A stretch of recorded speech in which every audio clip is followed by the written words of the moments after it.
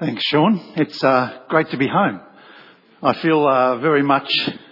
the building was a lot different when I was here in the 80s. That's how long... I was very young back then, by the way. And I first came to Rowville when you met in the preschool centre down the road, about 300 metres. I'm looking at the Careys, about 300 or 400 metres down the road. Is it still there, that preschool centre? It's still there. It's hiding behind those trees. And this church allowed me to grow in my leadership. It was the first time I was on church leadership and a part of the leadership team and led the youth. And so it holds a great place in my heart. And I know none of you were, apart from the Careys and the Belusovs, maybe none were around back in those days. Oh, and Peter Rumble, of course. And so it's great to be back here. As Sean said, I'm the regional pastor for Baptist Union. What does that do? That means I look after, pastorally care for pastors and help church leadership. And I do that for the whole of the eastern Victoria. So my area starts at Wodonga, comes down the Hume Highway, sort of outskirts. This is sort of like the closest I get to Melbourne, and all the way down to Phillip Island and everything east. So just a small part of the world. And I look after about 60, 65 churches in that area. And so it's a privilege. I sometimes describe my role as I get paid to drink coffee with pastors, and which is a lot of what I do. And and I don't have to pay for the coffee, so it's a great gig for me. I love it. Wally is not here today because he's got a head cold, and in this environment, we don't want to see Wally. Hi, Wally. I hope you're watching at home. And if you're not, I'll speak to you later. And so he should be, you know. And so it's my privilege to come and share God's word with you this morning. I bring greetings from the rest of the Baptist Union. It's so easy to get just isolated in our own little community and what Rowville Baptist does. And I know you have a Chinese church that meets here. Is that right? Yeah. And so you get a little bit wider exposure, but the Baptist Union is such a wide, eclectic group of people. If I was to ask you, now you may know the answer to this question. This is a rhetorical, I'm not going to put hands up or anything. But how many of our local Baptist churches will meet today or over this weekend and have their main service not in English? Out of the 245, 250 churches in the Baptist Union of Victoria, how many do you think will have their service that's not in English? Just think of a figure between 1 and 250. It's somewhere in there. I'll give you that hint. And most people, most people in my experience, sort of say 20 or 30. It's closer to 80. So a third of our churches are from a non-English speaking background. That shows how diverse we are.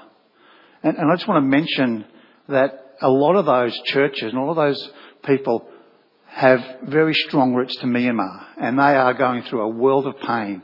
They've got family, they've got pastors who have been over there and trapped over there. They've got all sorts of connections over there, and they're seeing what's happening on the news. And we're only seeing, from what we're hearing, we're only seeing a snippet of what is happening and the pain and the hurt that is going on in that community. So can I encourage you to pray for not only the Baptists in Victoria who are hurting, but also Myanmar as a nation as they go through great turmoil through the overthrow of the government. Regardless of what we know about that, but it's impacting individuals' lives. When Wally asked me to come and share, he mentioned he was going through a series on Acts where the church is sort of evolves and comes out, and I suggested to him that he can continue that journey, but I thought I'd do a spoiler alert because. He's talking about the start of the church and the embryos of the church and how it sort of came to form and what it looks like. Well, I thought I'd go to the end and tell you what happens at the end of the story, right at Revelation. So if you're one of the people who don't want a spoiler, sorry, you're going to get one. And more than likely, if you've been hanging around churches, you probably know what happens at the end. Because I think it's really important at this point in time to actually think, what's the end game? What are we actually here for? What is our purpose? Why do we gather here? What do we do when we say we're committed to Jesus? And what does that mean for us? I think the last year has sort of almost been survival mode for a lot of people and a lot of churches. But I think it's time to actually take a little bit of a step back and go, what's the end game for us? What are we actually here for? And what should we be achieving?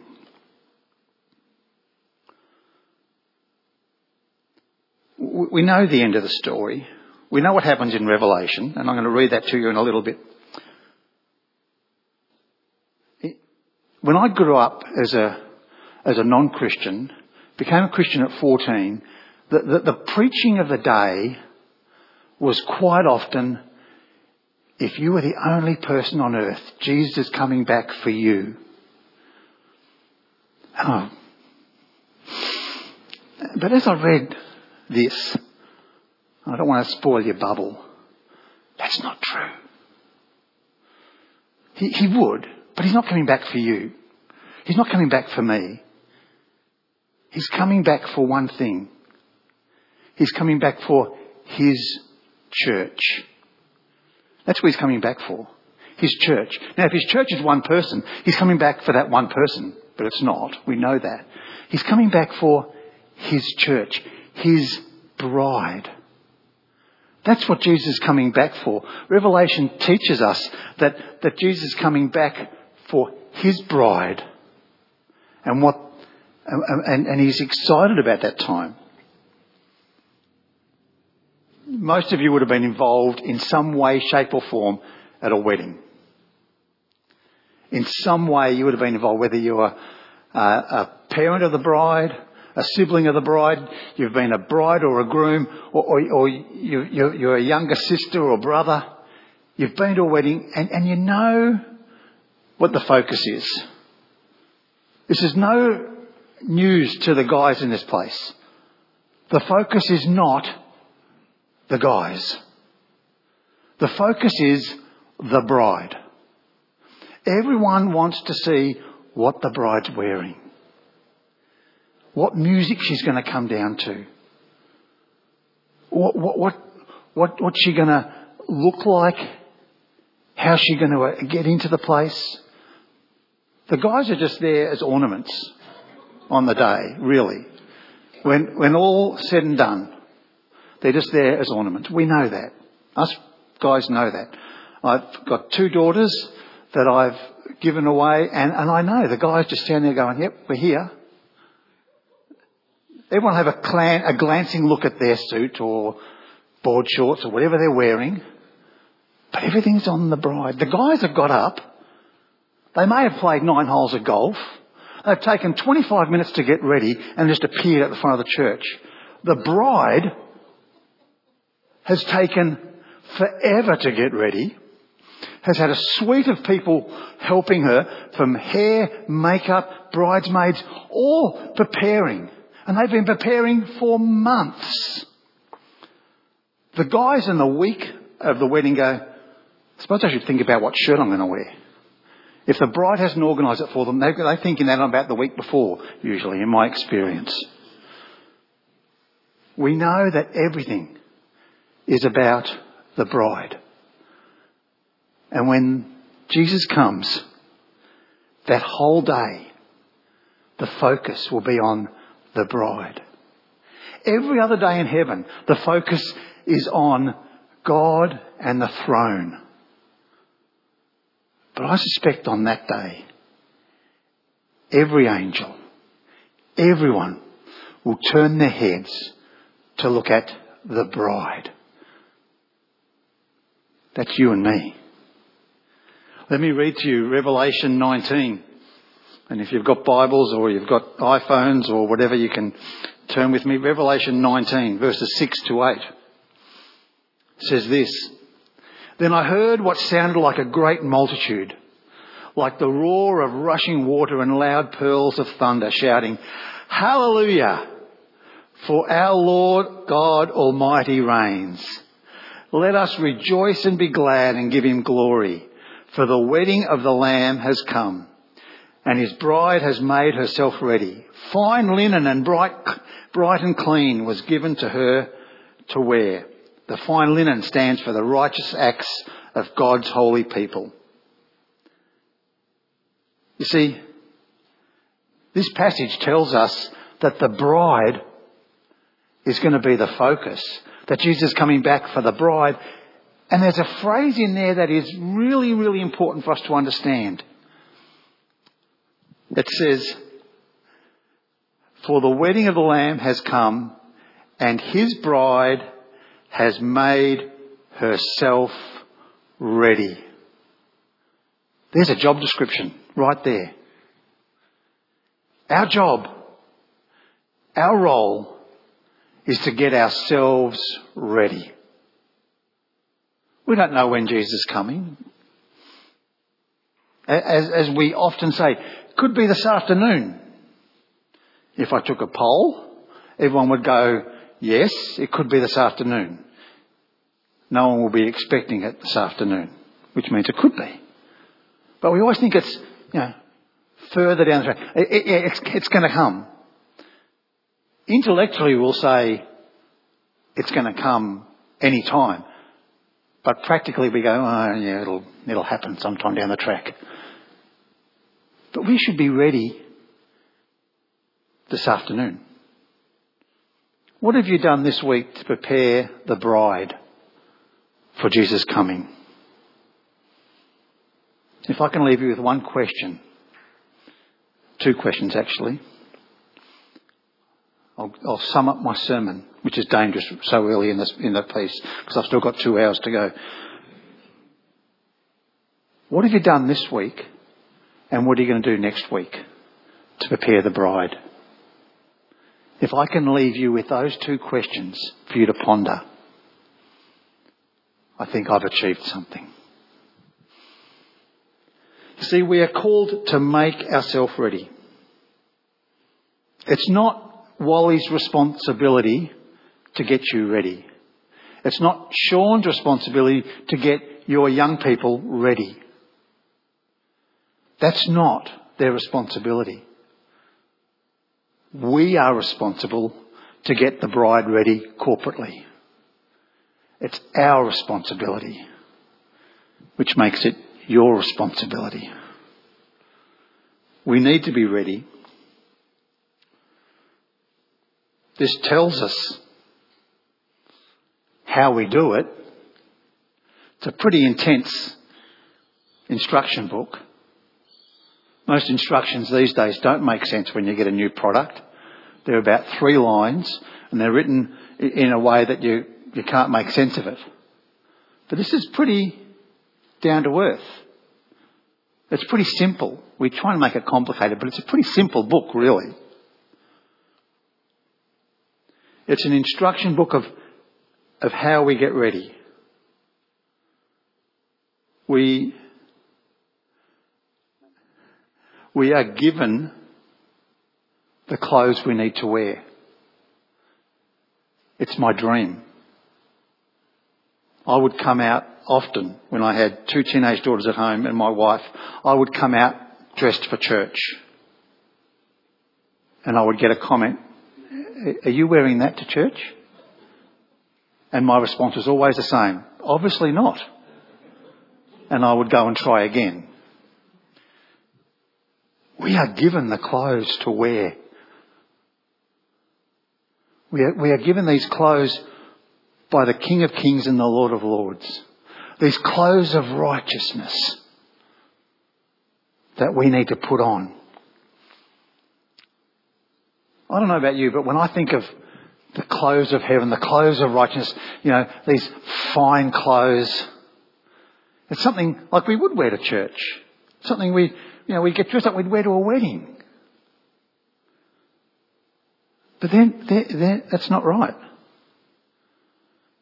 It says, The fine linen stands for the righteous acts of God's holy people. The clothes we wear has to do with the works we're called to do. Not a gospel of works to get saved. We're saved to do good works. We're not saved by good works. So get that squared away to start with. But we are called to actually live out our faith, to live out what we believe and what we say. Coming to a building on a Sunday morning or watching online on a Sunday morning is a great thing to do. But if it doesn't impact the way we live out our lives throughout the week, it's just another activity. It's just another thing in our diary. Like many of you would have been watching the tennis last night. It's just another thing that doesn't really impact us, but it's interesting and it's enjoyable and it's a part of our community. But if it doesn't change the way we live out our life, then it's not actually the church of God that we're called to be a part of.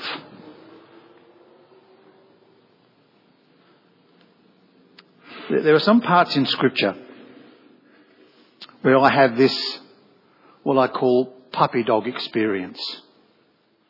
Now, if you've seen a puppy dog, every now and again, you'll talk to it and it'll go, "What are you talking about? I don't understand.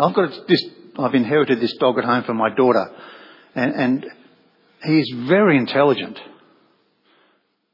He obeys everything, but every now and again he looks at it and he goes, What did you say? What did you want me to do?" And he looks at you a bit strange. This parable in Matthew 22 that I want to read to you is one of those puppy dog experiences for me, because it doesn't make sense at first reading. Well, for me it didn't. So in Matthew 22, verses 1 to 14, it's the parable of the wedding banquet. And it says this: Jesus spoke to them again in parable, saying, "The kingdom of heaven is like the king who prepared a wedding banquet for his son. He sent his servants to those who had been invited to the banquet to tell them to come, but they refused to come.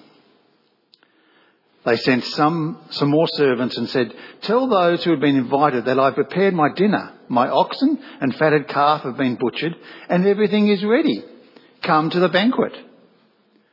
But they paid no attention and went off, one to his field, another to his business. The rest seized his servants, mistreated them and killed them. The king was enraged. He sent his army and destroyed those murderers and burned their city. Then he said to the servants, 'The banquet is ready, but those I invited did not deserve to come. So go to the street corners and invite to the banquet anyone you find.' So the servants went out into the streets and gathered all the people they could find, the bad as well as the good. And the wedding hall was filled with guests, socially distancing. But when the king came in to see the guests, he noticed a man there who was not wearing wedding clothes. He asked, 'How did you get in without wearing wedding clothes, friend?' The man was speechless. The king told his attendants, 'Tie him hand and foot, throw him outside in the darkness where there will be weeping and gnashing of teeth. For many are invited, but few are chosen.'" That's a picture of the kingdom of heaven by Jesus himself. And it tells the story of a king whose first guests didn't come. So he said, "Just grab anyone you can. I need to fill the wedding banquet hall. I don't want to look like an idiot with no friends." And so they just gathered the good and the bad. And probably the ugly. But he gathered anyone. And then the king came in and spotted someone not wearing the right clothes. And said, front of everybody. What are you doing here? You can't wear that to the banquet. And the guy's come, but I was minding my own business on the street corner and your servants just dragged me in here. I didn't really want to come. I don't even know who you are. Tie him, throw him out. And my head goes, how's a kingdom of heaven like that?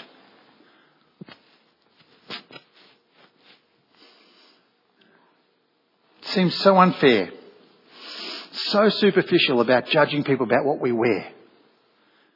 And yet when you compare it with the Revelation story, it starts to make sense. It starts to make sense. We're all invited to the great wedding. But we've got to make sure we're wearing the right clothes. The clothes that are provided for us. Jesus died on the cross to give us those robes of righteousness. To give us forgiveness. To give us wholeness. To give us purpose and meaning. To welcome us into the family of God. That was all done for us. And he says, here are the clothes of which you can put on. They're working clothes. They're clothes that are allowed to get dirty. There are clothes that are allowed to get messy. There are clothes that should actually show the impact of being a part of the family of God. They're clothes that you wear to a celebration. Because you celebrate what you, because of being a part of the family, have achieved. Not in a proud way, not in an arrogant way, but in a humble, appreciative way of what God has allowed you to do.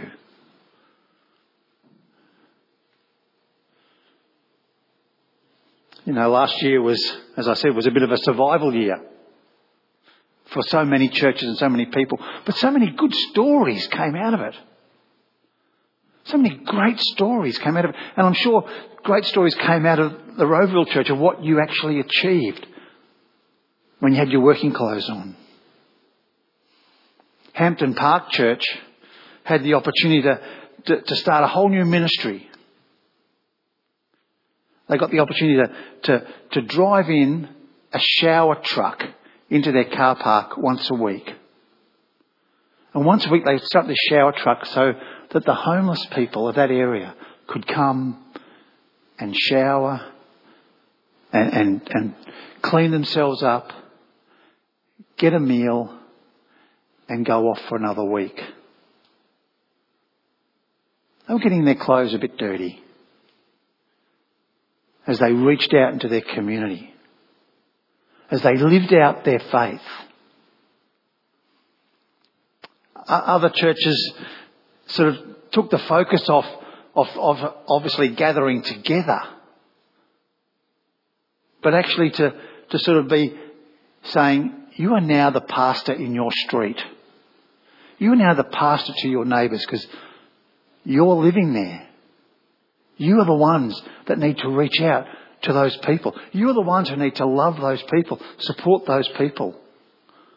So many more people met their neighbours for the first time after living next to them for years. They were getting their clothes that little bit dirty and reaching out. You see, we as Christians are called to a life of work, of living out our salvation.